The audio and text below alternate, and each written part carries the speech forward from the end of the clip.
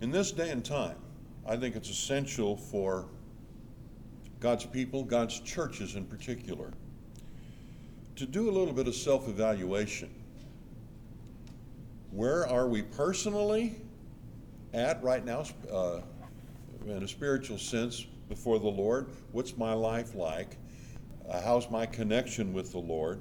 And then on a more corporate level, the church. Where does the church stand, myself included, with respect to the condition that exists in our midst? And I think the life of Nehemiah and what he encountered in this first chapter will indeed help us to answer some of those questions. Would you stand with me as we have the reading of the text from the first chapter of the book of Nehemiah, verses 1 to 11. The Bible says, "The words of Nehemiah the son of Hakaliah. It came to pass in the month of Kislev, in the 20th year, as I was in Shushan the citadel, that Hanani, one of my brethren, came with men from Judah. And I asked them concerning the Jews who had escaped, who had survived the captivity, and concerning Jerusalem. And they said to me, the survivors who are left from the captivity in the province are there in great distress and reproach. The wall of Jerusalem is also broken down, and its gates are burned with fire. So it was, when I heard these words, that I sat down and wept, and mourned for many days. I was fasting and praying before the God of heaven, and I said, I prayed, Lord God of heaven, O great and awesome God, you who keep your covenant and mercy with those who love you and observe your commandments, please let your ear be attentive and your eyes open, that you may hear the prayer of your servant, which I pray before you now, day and night, for the children of Israel, your servants, and confess the sins of the children of Israel, which we have sinned against you. Both my father's house and I have sinned. We have acted very corruptly against you, and have not kept the commandments, the statutes, nor the ordinances which you commanded your servants Moses. Remember, I pray, the word that you commanded your servant Moses, saying, if you are unfaithful, I will scatter you among the nations. But if you return to me and keep my commandments and do them, though some of you were cast out to the farthest part of the heavens, yet I will gather them from there and bring them to the place which I have chosen as a dwelling for my name.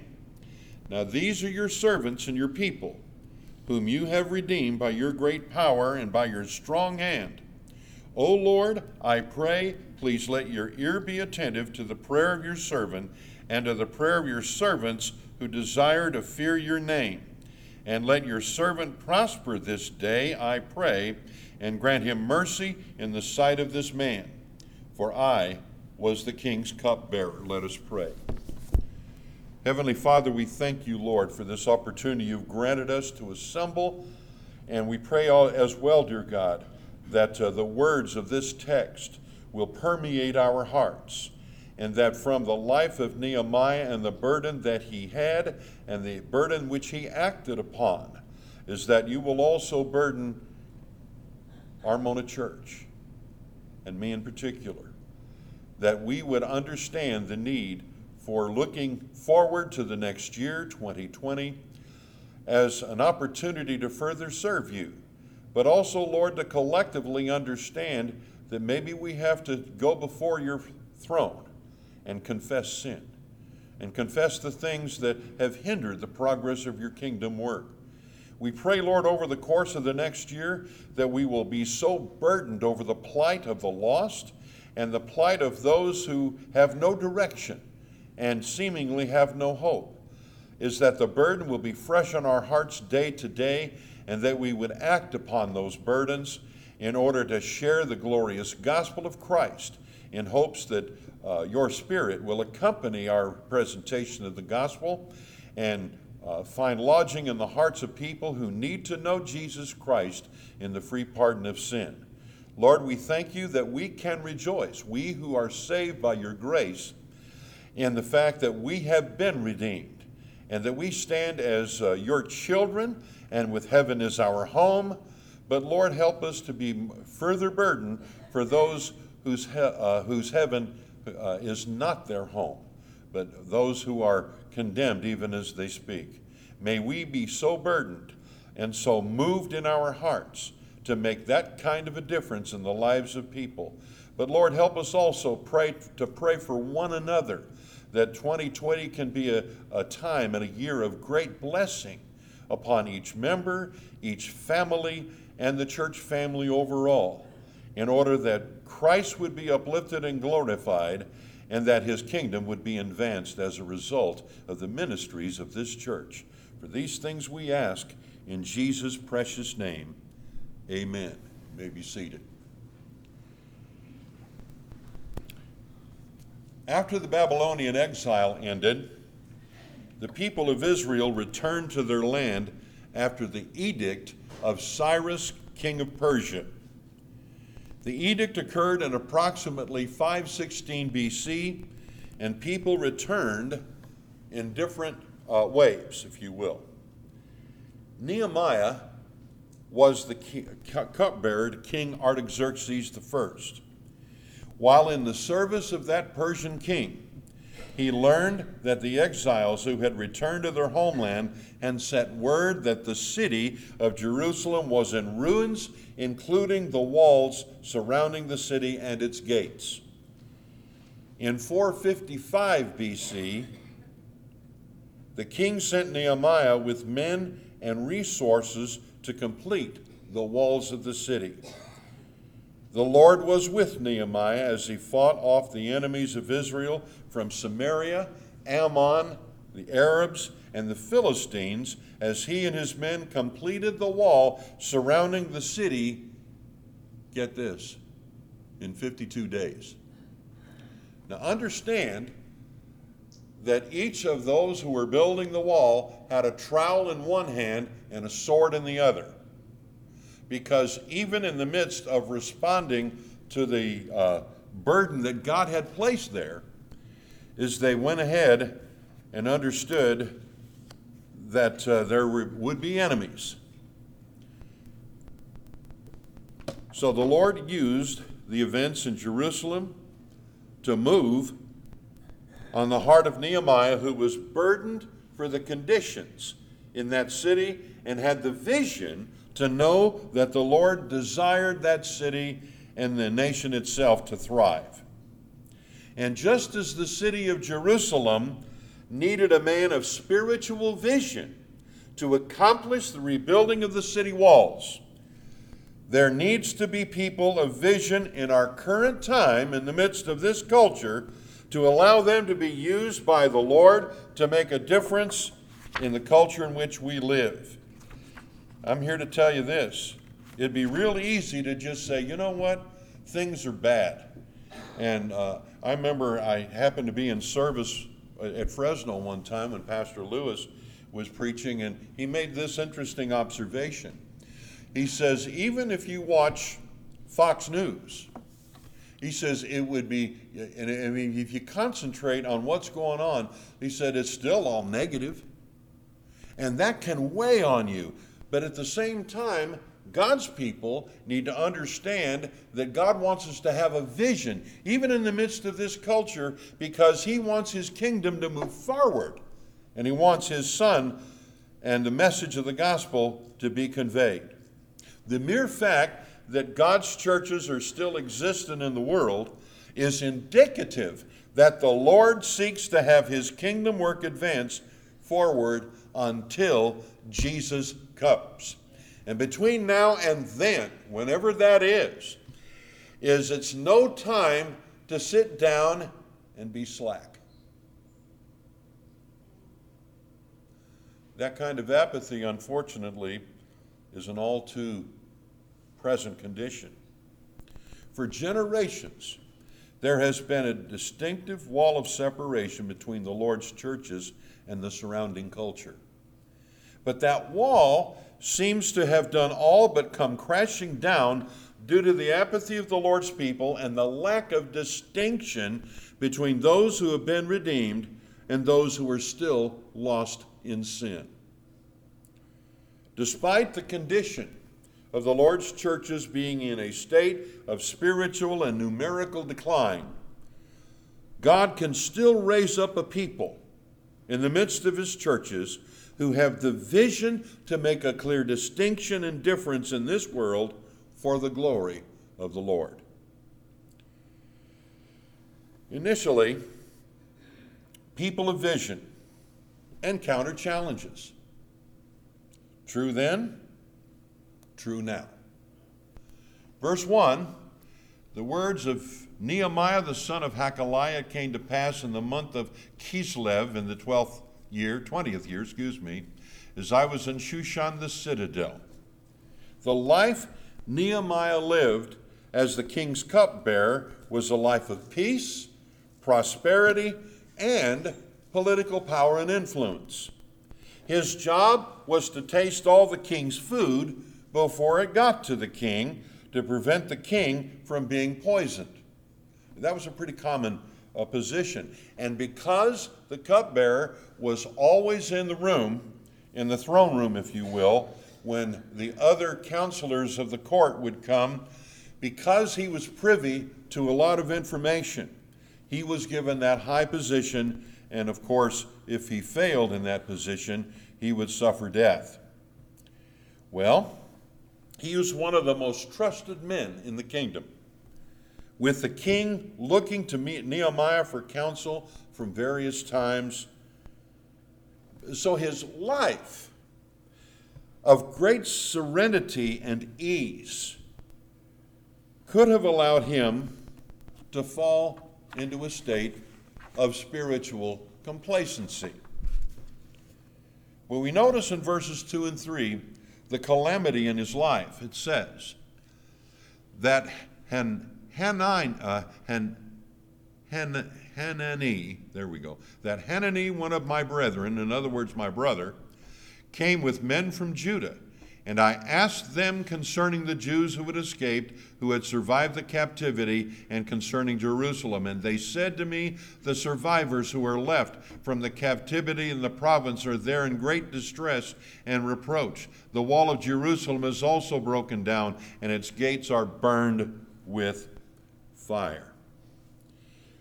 His peace and serenity were shattered by a visit from his brother Hanani and other men from Judah. They brought news that the people of Israel were being afflicted by their enemies and that the city of Jerusalem was completely devastated.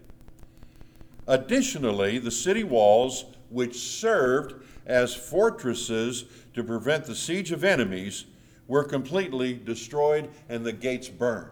Now understand, in the Middle East during that time, is that any of the cities that you would come to, they would have those fortress walls with the citadels there that would not only protect those on the inside, but protect them from those who would inflict danger. There are situations which we experience that bring us to crossroads. To stand strong in the Lord or succumb to compromise our character or convictions. And I can tell you, as the president of the seminary for nearly 19 years, is among the students that we've had come through the doors, as well as observing other individuals, church members as well as even pastors, is that the cardinal doctrines of the faith, for one, some of them are being minimized and not counted as of major concern. And secondly, the idea that Bible separation, if you will, with regard to moral conduct is such to where it appears that a lot of our people are blending very well into this culture with no distinction. If we have no distinction, we have no message. Okay? There needs to be that difference. But I'm not talking isolation, because even though we're not of the world, we are to be in the world. But in the world, making a difference for the cause of Christ. And that means that our spheres of influence, if you will, where we work, where we go to school, our neighborhoods and so on, those should be vital areas and opportunities for Christ to use us for his work. Our enemy, Satan, is persistently waiting to catch us off guard and tempt us to destroy our testimony for Jesus. There are times when it is a very lonely experience to stand for what's right and for what's God-honoring. But stand we must. According to verse 4, as a result of the news given to him by his brother and the other men from Judah concerning the calamity that existed in Jerusalem, we notice the compassion in Nehemiah's life and heart. Upon receiving the news of the plight of his kindred brethren in Judah, Nehemiah was heartbroken. Instead of resting in the ease of his lofty position in Susa, Nehemiah did not neglect the burden he experienced, but sat down, wept, fasted, and prayed to the Lord for many days. He immediately responded to things that really mattered when he heard the report of what had been transpiring in Jerusalem. The Lord had a desire for his people to not only be restored to their land, but also have the resources necessary to protect them from foreign intruders. Whenever Nehemiah heard the news of what was occurring in Israel, he focused his heart on the burden he felt, thus showing one of the ways the Lord calls people to respond to his will. I know with individuals who surrender to the ministry, I can say from my own experience so many years ago, is what was initially being dealt with me from the Lord was the burden. The burden of what needed to be done, the burden of what I was supposed to do, and God used that burden by the work of his Holy Spirit to convince me eventually that I needed to step up and surrender to the will of God in my life. You may not be called to preach necessarily, but every one of us has a place in the kingdom work of God wherein we're to respond to the burden that God places there in order for us to be in exactly the place where he wants us and where he wants to use us. God wanted a man of vision to fulfill his desire in responding to the unique need among his people. When God has called men to realize his vision for his work in the past, there have been varied responses.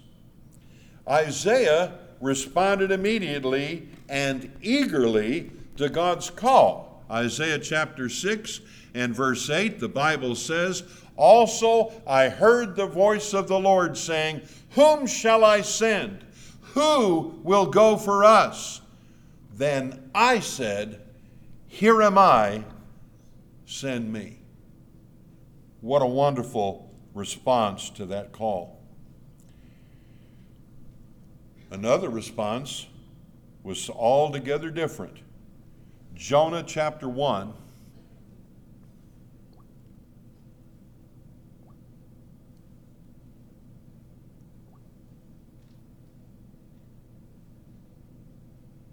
And verses 1 to 3.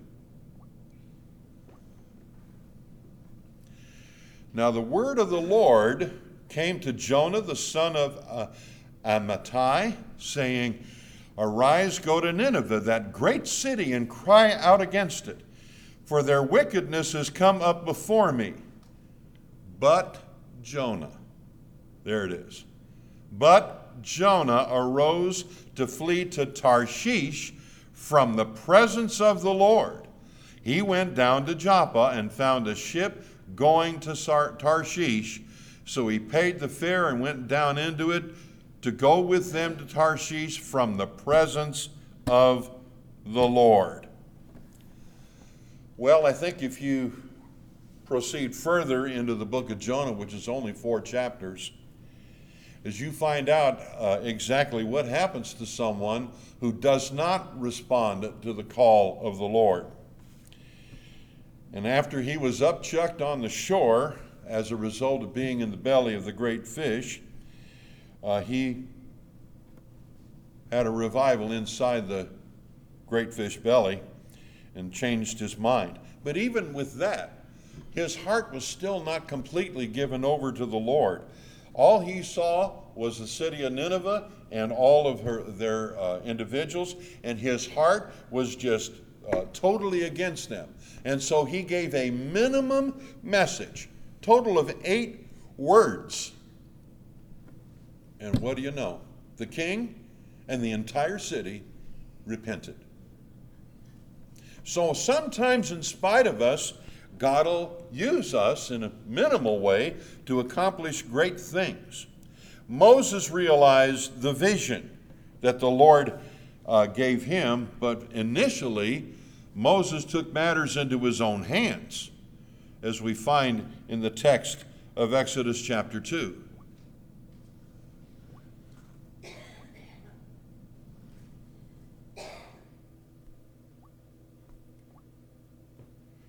And we'll look at verses 11 to 14. Now it came to pass in those days when Moses was grown that he went out to his brethren and looked at their burdens. And he saw an Egyptian beating a Hebrew, one of his brethren. So he looked this way and that way, making sure that nobody saw him. And when he saw no one, he killed the Egyptian and hid him in the sand. And when he went out the second day, behold, 2 Hebrew men were fighting.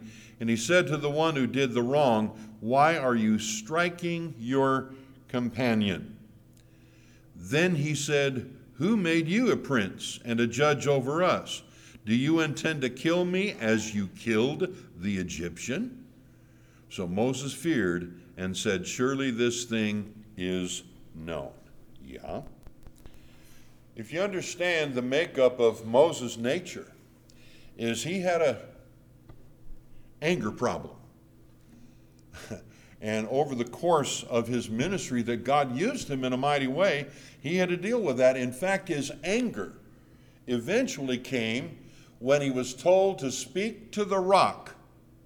And instead, he struck it out of frustration with the people. And because of that act of disobedience and the manifestation of his anger that was uncontrolled at that time, he was not allowed to enter the promised land. Whenever God burdens you with ministry needs around you, how will you respond? Will you respond as Isaiah did? "Lord, you've called me, you've put this burden out. I don't know if I'm the one you have, but here I am. Send me." Or Jonah gets the clear call from God as to what God wants, and he goes exactly the opposite direction. And Moses, though he did respond to the call of God eventually, he still took matters into his own hands. And there was all of that. He had to leave for 40 years and live in the desert of Midian in order to have that thing finally get past him. But also, God was using that 40 years' time to develop him spiritually, to give him the training that he needed in the desert to eventually be the leader God wanted him to be. Our first response to a call from God is to consider how God wants to use us to see the vision that he has. Secondly, people of vision respond in prayer. Crucial. This is based on the text of verse 5. Visionary prayer first involves praise. Did you notice that? Verse 5.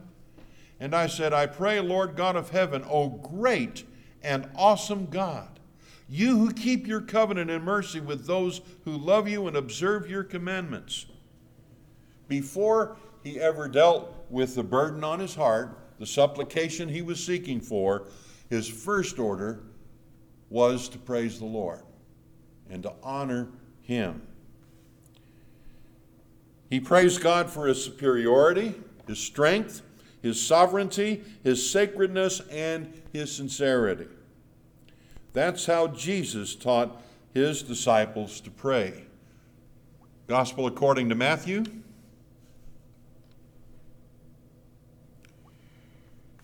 Chapter 6, verse 9. This, of course, is in the midst of the Sermon on the Mount, and this is what Jesus said. In this manner, therefore, pray, our Father in heaven, hallowed be your name. The first order in prayer is to give adoration and praise to the Lord. The psalmist also wrote in Psalm 100, verse 4,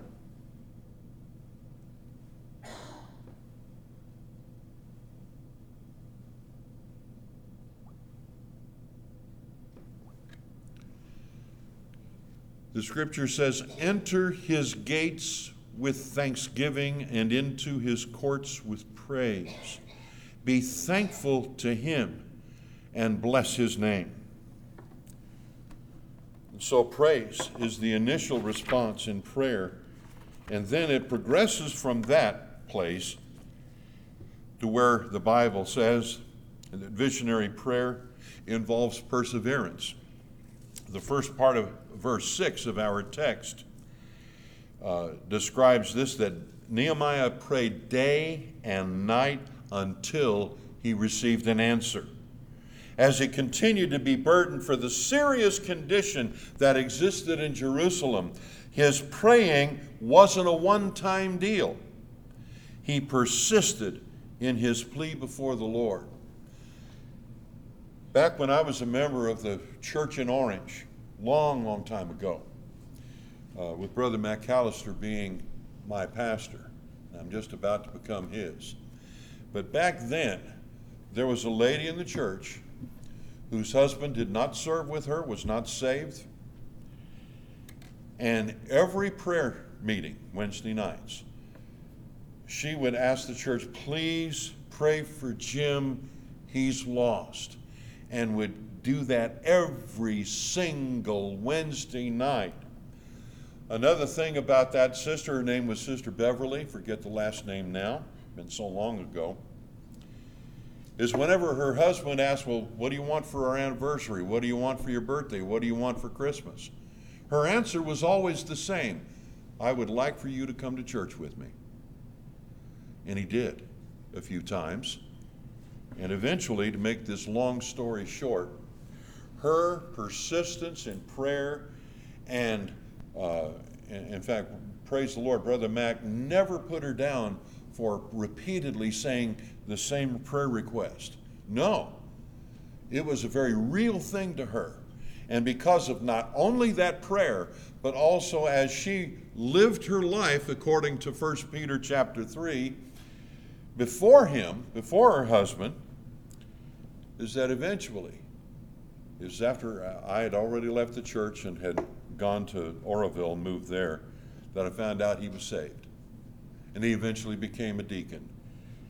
What's the point? You lay something at the altar, that's great to do that, and not be so consumed with the burden that you can't function. But at the same time, leaving it at the prayer altar does not mean you forget it. It means that you consistently seek God as you trust him to bring it about. And the earnestness of prayer is exactly what God will respond to. So, Jesus urges his people to pray without losing heart. The Gospel according to Luke, chapter 18 and verse 1.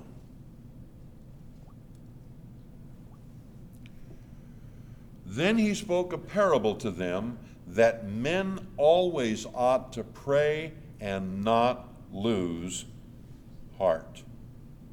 Prayer that is born out of a genuine burden cannot be satisfied until that prayer is answered.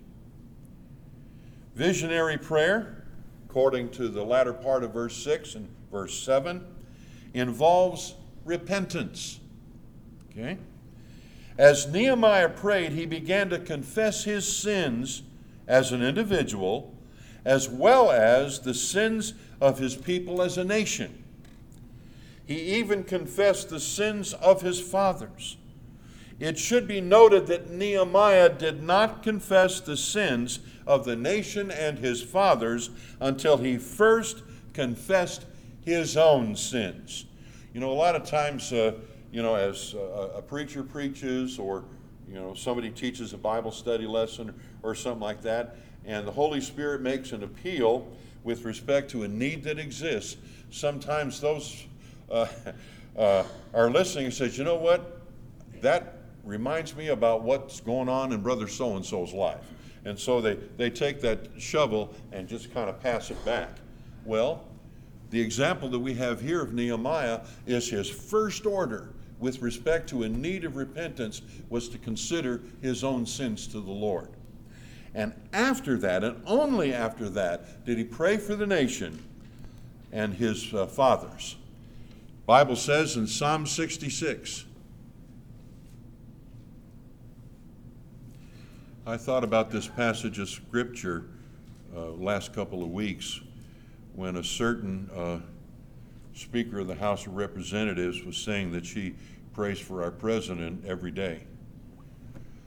Notice what it says. If I regard iniquity in my heart, the Lord will not hear.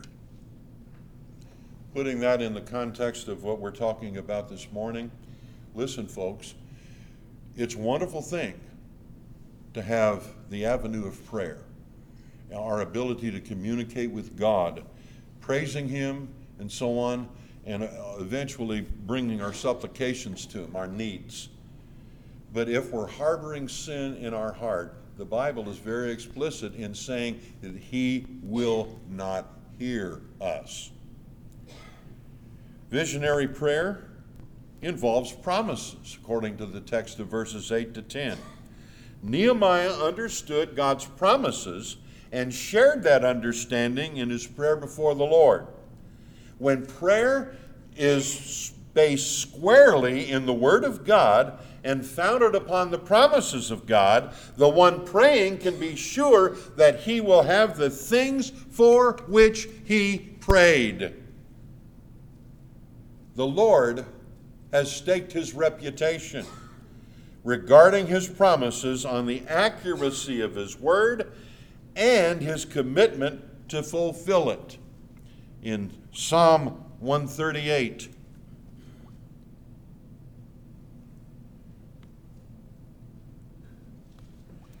and verse number 2, the scripture says, I will worship toward your holy temple and praise your name for your loving kindness and your truth. For you have magnified your word above all your name. Now, this is not suggesting that we're to worship the word of God. No, we're to worship the Lord. But I'll tell you what, according to not only what this passage says, but also in the Gospel according to John, in order for us to accurately even worship the Lord, he must be worshiped in spirit and in truth. Those are important issues that need to be understood by every child of God. The Lord has staked his reputation and his commitment to fulfill his word. We're also told in the writings of the Apostle Paul in the book of Romans, chapter 4, verses 20 and 21.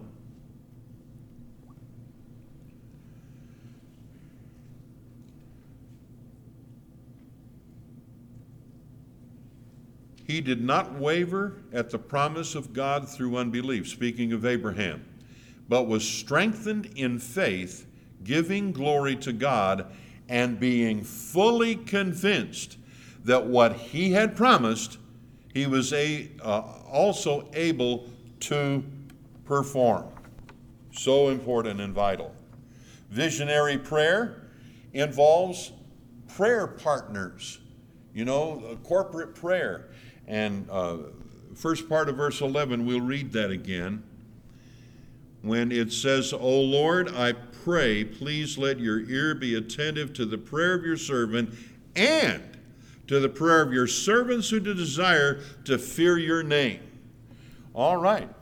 The burden and the vision that Nehemiah experienced was also on the hearts of others. Nehemiah shared his burden and his vision with others with whom he could seek counsel and encouragement. For whatever reason, sometimes God's people are not real open with their brethren. And I understand the need for privacy in some respects, but at the same time, God does not want us to have our burden to ourselves, but wants us to incorporate the praying of others in our behalf, those who love us and want our best and seek to encourage us. So the idea is to share, and you would be surprised as to how God will not only use and bless the prayers of an individual servant, but also, and in particular, the prayers of a praying church. Wonderful thing and opportunity. When you've received a burden and vision from the Lord concerning His will for your life, get as many people as possible involved in praying for you and praying with you. Because sometimes even you don't really have a burden other than you're seeking for the direction of God for your life and what particular area of ministry that you should labor. By all means, I encourage you to get with others and say, you know what, sister so-and-so, brother so-and-so, I'm really kind of burdened about the Lord's direction in my life. Will you please pray for me? Right where you're at. Doesn't have to be in the church building. In fact, you might have a meal with them or something like that. And in conversation, you say, you know what? I've been seeking the Lord about this decision. Will you pray with me about that? And you'll be surprised that immediately or near immediately you'll get an answer. The Lord told His disciples that there is power in praying saints praying together. Matthew chapter 18 and verse 19.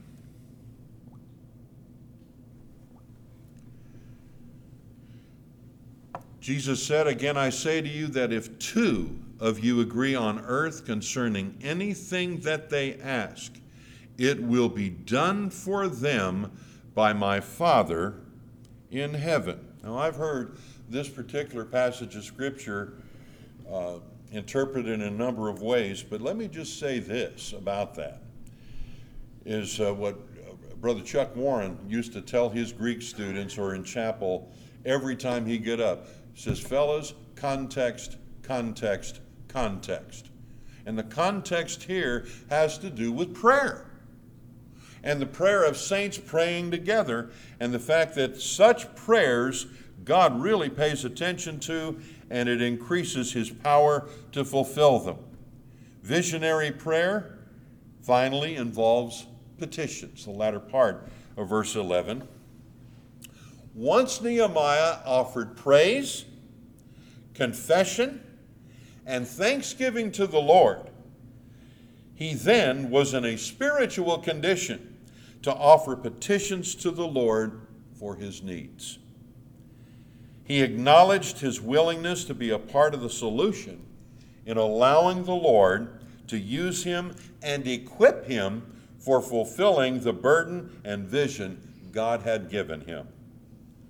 But he also recognized that God had to intervene in the heart of King Artaxerxes. That's quite a challenge. And so this is the issue of the petition. Nehemiah acknowledged that the king was the one who had earthly authority, but that God was the supreme sovereign ruler of the universe. So he appealed to the greater authority. Lord, move on the heart of the king. And you know what? If we were to move forward, God did indeed move on the heart of that king, and Nehemiah was allowed, in spite of his lofty position and responsibilities that position carried, was then enabled. Not only did the king say yes to his request, but he basically indicated to provide every resource they could ever want to fulfill what the people needed to. People of vision embrace providence. Position is no accident. The position that Nehemiah held in the court, it was no accident that he was there. Regardless of your own position in life, whether at church, at work, at school, at home, you need to know that it is no accident. God has placed you where he has for a purpose. You are where you are for his glory. Consider Queen Esther, elevated to Queen of Persia for a divine purpose. Esther chapter 4 and verse 14, a familiar passage, I'm sure, to many.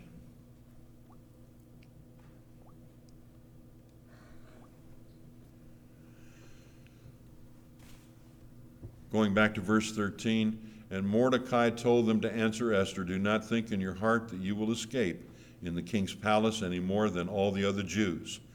For if you remain completely silent at this time, relief and deliverance will arise for the Jews from another place, but you and your father's house will perish. Yet who knows whether you have come to the kingdom for such a time as this? And so Nehemiah's position, like Esther's, he was in that position, and here's what happened. God moved on the heart of that king, no doubt, and that's a crucial element to this. But don't you think that there was a great tendency on the part of the king to watch the character of Nehemiah over years? He was entrusted with confidences, and the king sought for his counsel. And so he was a trusted individual. And so his testimony of his character being basically flawless, or at least to a great degree, was used by the Lord as well in the answer to the prayer. And so let's say, for instance, there's someone who lives a life that's no difference to that of the culture, and then all of a sudden you want to request something, and it has to do with your desire of eventually to serve the Lord and maybe get a time off work for a particular event in which is involved in ministry. Well, if your testimony from the past is any indication, you may not get that opportunity. You may not get that response. I've seen it happen a lot of times with people. Also, prosperity is no accident. The resources that you have, that you've received, are really not yours by luck. I don't believe luck exists. Children of God, their possessions and their time really belong to the Lord, and he requires that his stewards be found faithful. Okay? Once you have been blood purchased by the Lord Jesus Christ in salvation, the Bible says very clearly that your life is no longer your own. It's a possession of God because of the blood purchase of Jesus. And so as such, we are to constantly be open to want to surrender our whole being to the Lord and let his ways and will be that of our own. All of which we serve the Lord as stewards are to be used for his glory. The examples of the wise men and Joseph, the husband of Mary, are very compelling about this, as we find in the very first chapter of the Gospel according to Matthew. Actually, the second chapter, verses 11 to 15.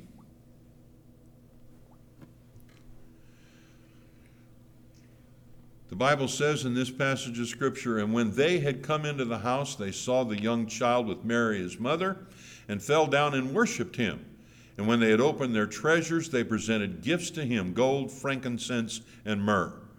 Then, being divinely warned in a dream that they should not return to Herod, they departed for their own country another way. Now when they had departed, behold, an angel of the Lord appeared to Joseph in a dream, saying, Arise, take the young child and his mother, flee to Egypt, and stay there until I bring you word, for Herod will seek the young child to destroy him. When he arose, he took the young child and his mother by night and departed for Egypt, and was there until the death of Herod, that it might be fulfilled which was spoken by the Lord through the prophet, saying, Out of Egypt I called my son." The three wise men, if you will, three kings, they brought treasure unto the Lord because the priority that they had was to give him gifts because he was the Lord God of heaven. They had obviously been taught through Daniel, Shadrach, Meshach, and Abednego, and so on, about the ways of the Lord, and had responded positively. And so the interesting thing about Joseph, the husband of Mary, is that immediately, as soon as he was told that he had to take them to safety in Egypt, he did exactly as the angel of the Lord told him. Power of influence is also no accident. Children of God are either an influence for the kingdom of God or against the kingdom of God. No matter where you are or what position you hold, you can be used as a powerful influence in the lives of others. Now, interesting thing. I honestly believe that God's people, members of Landmark Baptist churches, ought to very well think in their minds and their hearts is that they could indeed run for public office. What a powerful influence that could be, and to influence others for the sake of the gospel in a public arena. And I think that's a good thing. You may very well be the living epistle in the lives of other people. In conclusion, God is still seeking those who will be people of vision. He still wants to use members of Christ's churches to bear the burden of seeing people who need the message of salvation. The Lord seeks to use people, families, and churches to make a difference in this culture, and that requires a spiritual vision to see it fulfilled. For a reason that the Lord knows, He has allowed us to live and serve if we live until Wednesday in 2020. This current culture does have its unique challenges, no doubt about it. But they should not deter us from allowing the Lord to continue to share a vision for His purposes for, yes, even this culture. Folks, we need to be a people with 2020 vision. This church corporately needs to pray about the direction the Lord wants to lead this church. Some of the internal things that exist, like the fact that having a burden for the young people, and so many of them that have drifted away. That's got to be analyzed, and that's got to be considered in the light of how God burdens us. And with that in mind, I would urge you, and I'll join you, to pray about not only that, but other areas of ministry where there seems to be a little lacking. And that is, Lord, give me a burden for not only what needs to happen, but like Isaiah, Lord, what can I do personally to effect change and the fulfilling of that particular burden. I also, of course, and most importantly, ask this very serious question. As we approach 2020, just in the next few days, have you entered the new year, 2020, knowing without doubt that you're a child of God?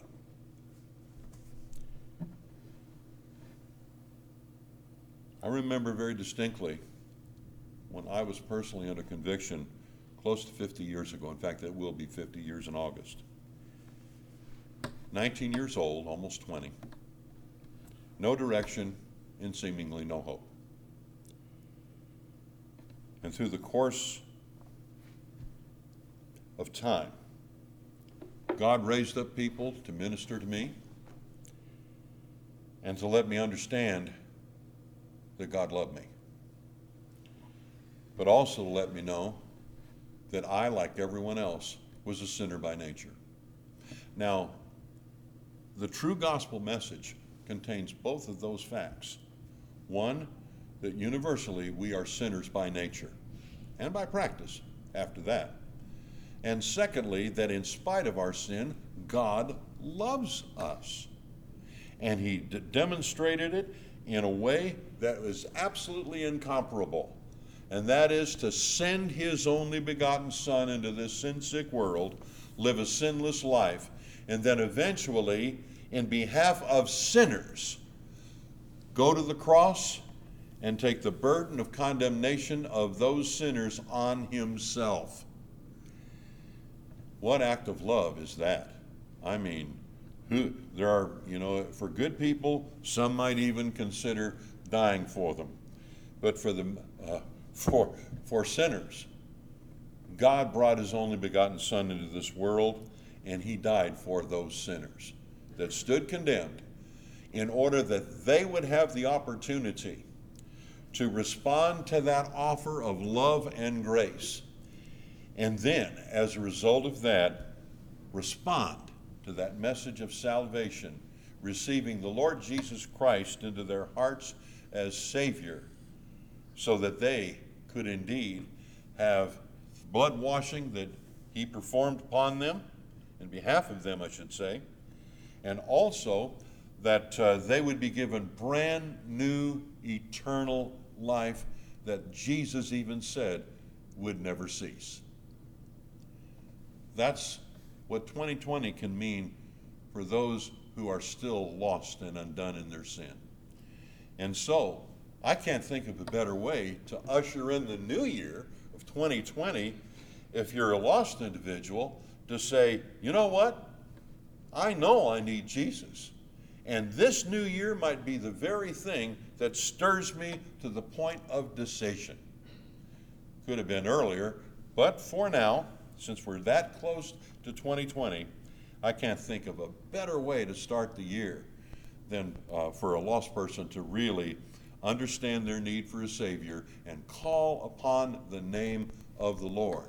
And you know what the Bible promises about that? For whoever shall call upon the name of the Lord shall be saved. Romans 10:13. That's a promise that is mentioned in the scriptures, and God will fulfill that promise. If you call out to him today, he will save you. Simple as that. Father in heaven, thank you for this opportunity you've granted us to assemble together as your people, and help us, Lord, to see the way things are in our current culture with the way that Nehemiah saw his culture.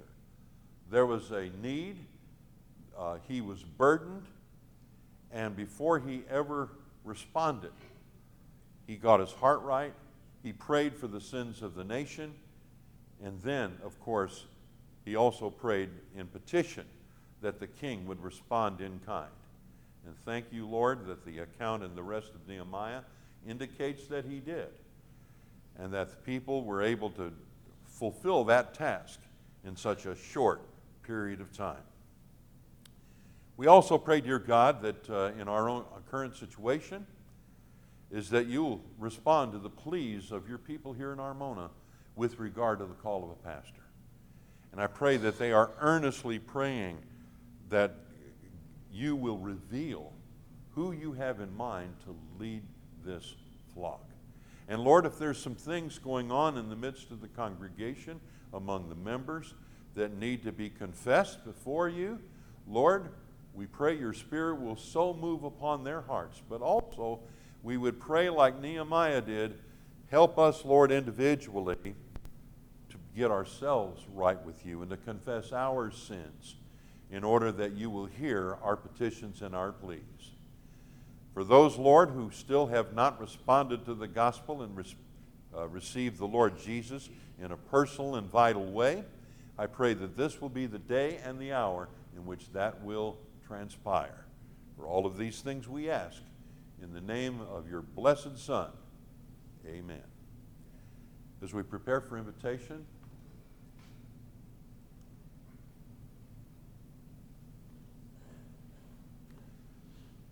I'd also indicate that members of the body here is we can't be visionless. We have to have a vision, not only for the future, but for the present, is that God has still got this New Testament church in this area, in this community, seeking to potentially minister to this community and the surrounding cities. Because there's still lost people out there who need the gospel.